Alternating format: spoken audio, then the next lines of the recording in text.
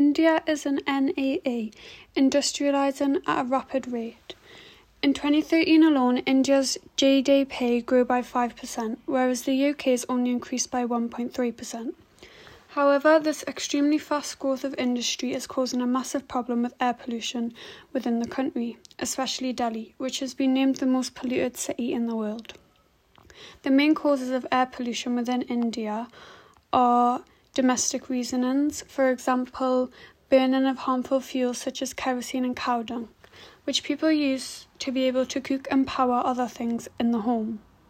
This causes major problems, as it means people are living with the harmful toxins produced by the fuels at all times.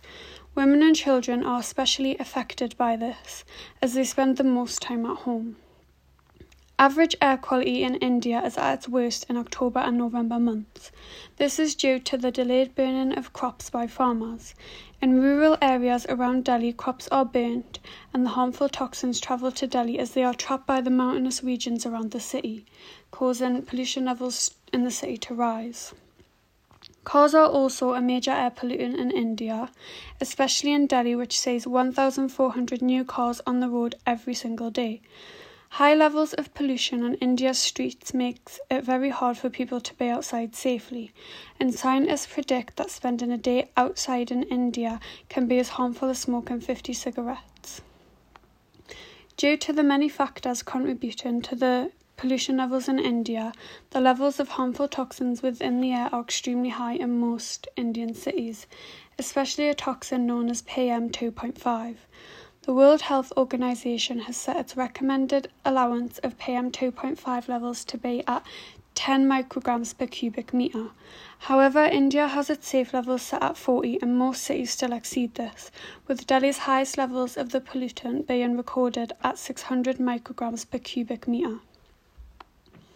Thanks to improvements in technology, it has now been detected that India's rising levels of air pollution have links to diseases such as cancer, as most of the population breathe in the harmful toxins every day, which is slowly causing damage to their lungs. For example, 1 in 5 people with lung cancer in India are non-smokers. This has called for solutions to be put into place both nationally and internationally to reduce levels of air pollution to prevent people from being harmed by the high levels in India.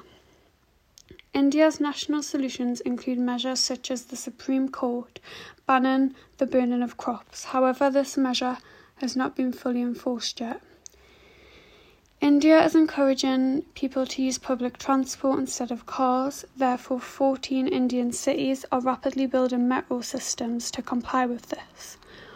All brick kiln industries which burn harmful biomass have been shut down to help reduce the rates of pollution emissions. Other small national incentives include increasing parking prices in cities, as well as odd and even car days in Delhi to reduce the amount of cars in the city. International solutions include the Paris Climate Agreement, which was created in 2016 to address climate change amongst the world and tackle its negative impacts. This is through measures such as making highly emitting countries reduce their amount of pollution.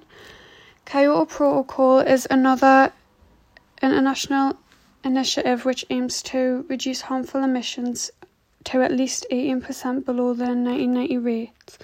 As well as this, there is the World Health Organization draft roadmap, which aims to address cancer as the most preventable cause of death and show the effects of air pollution and how they can be avoided through expanding of knowledge.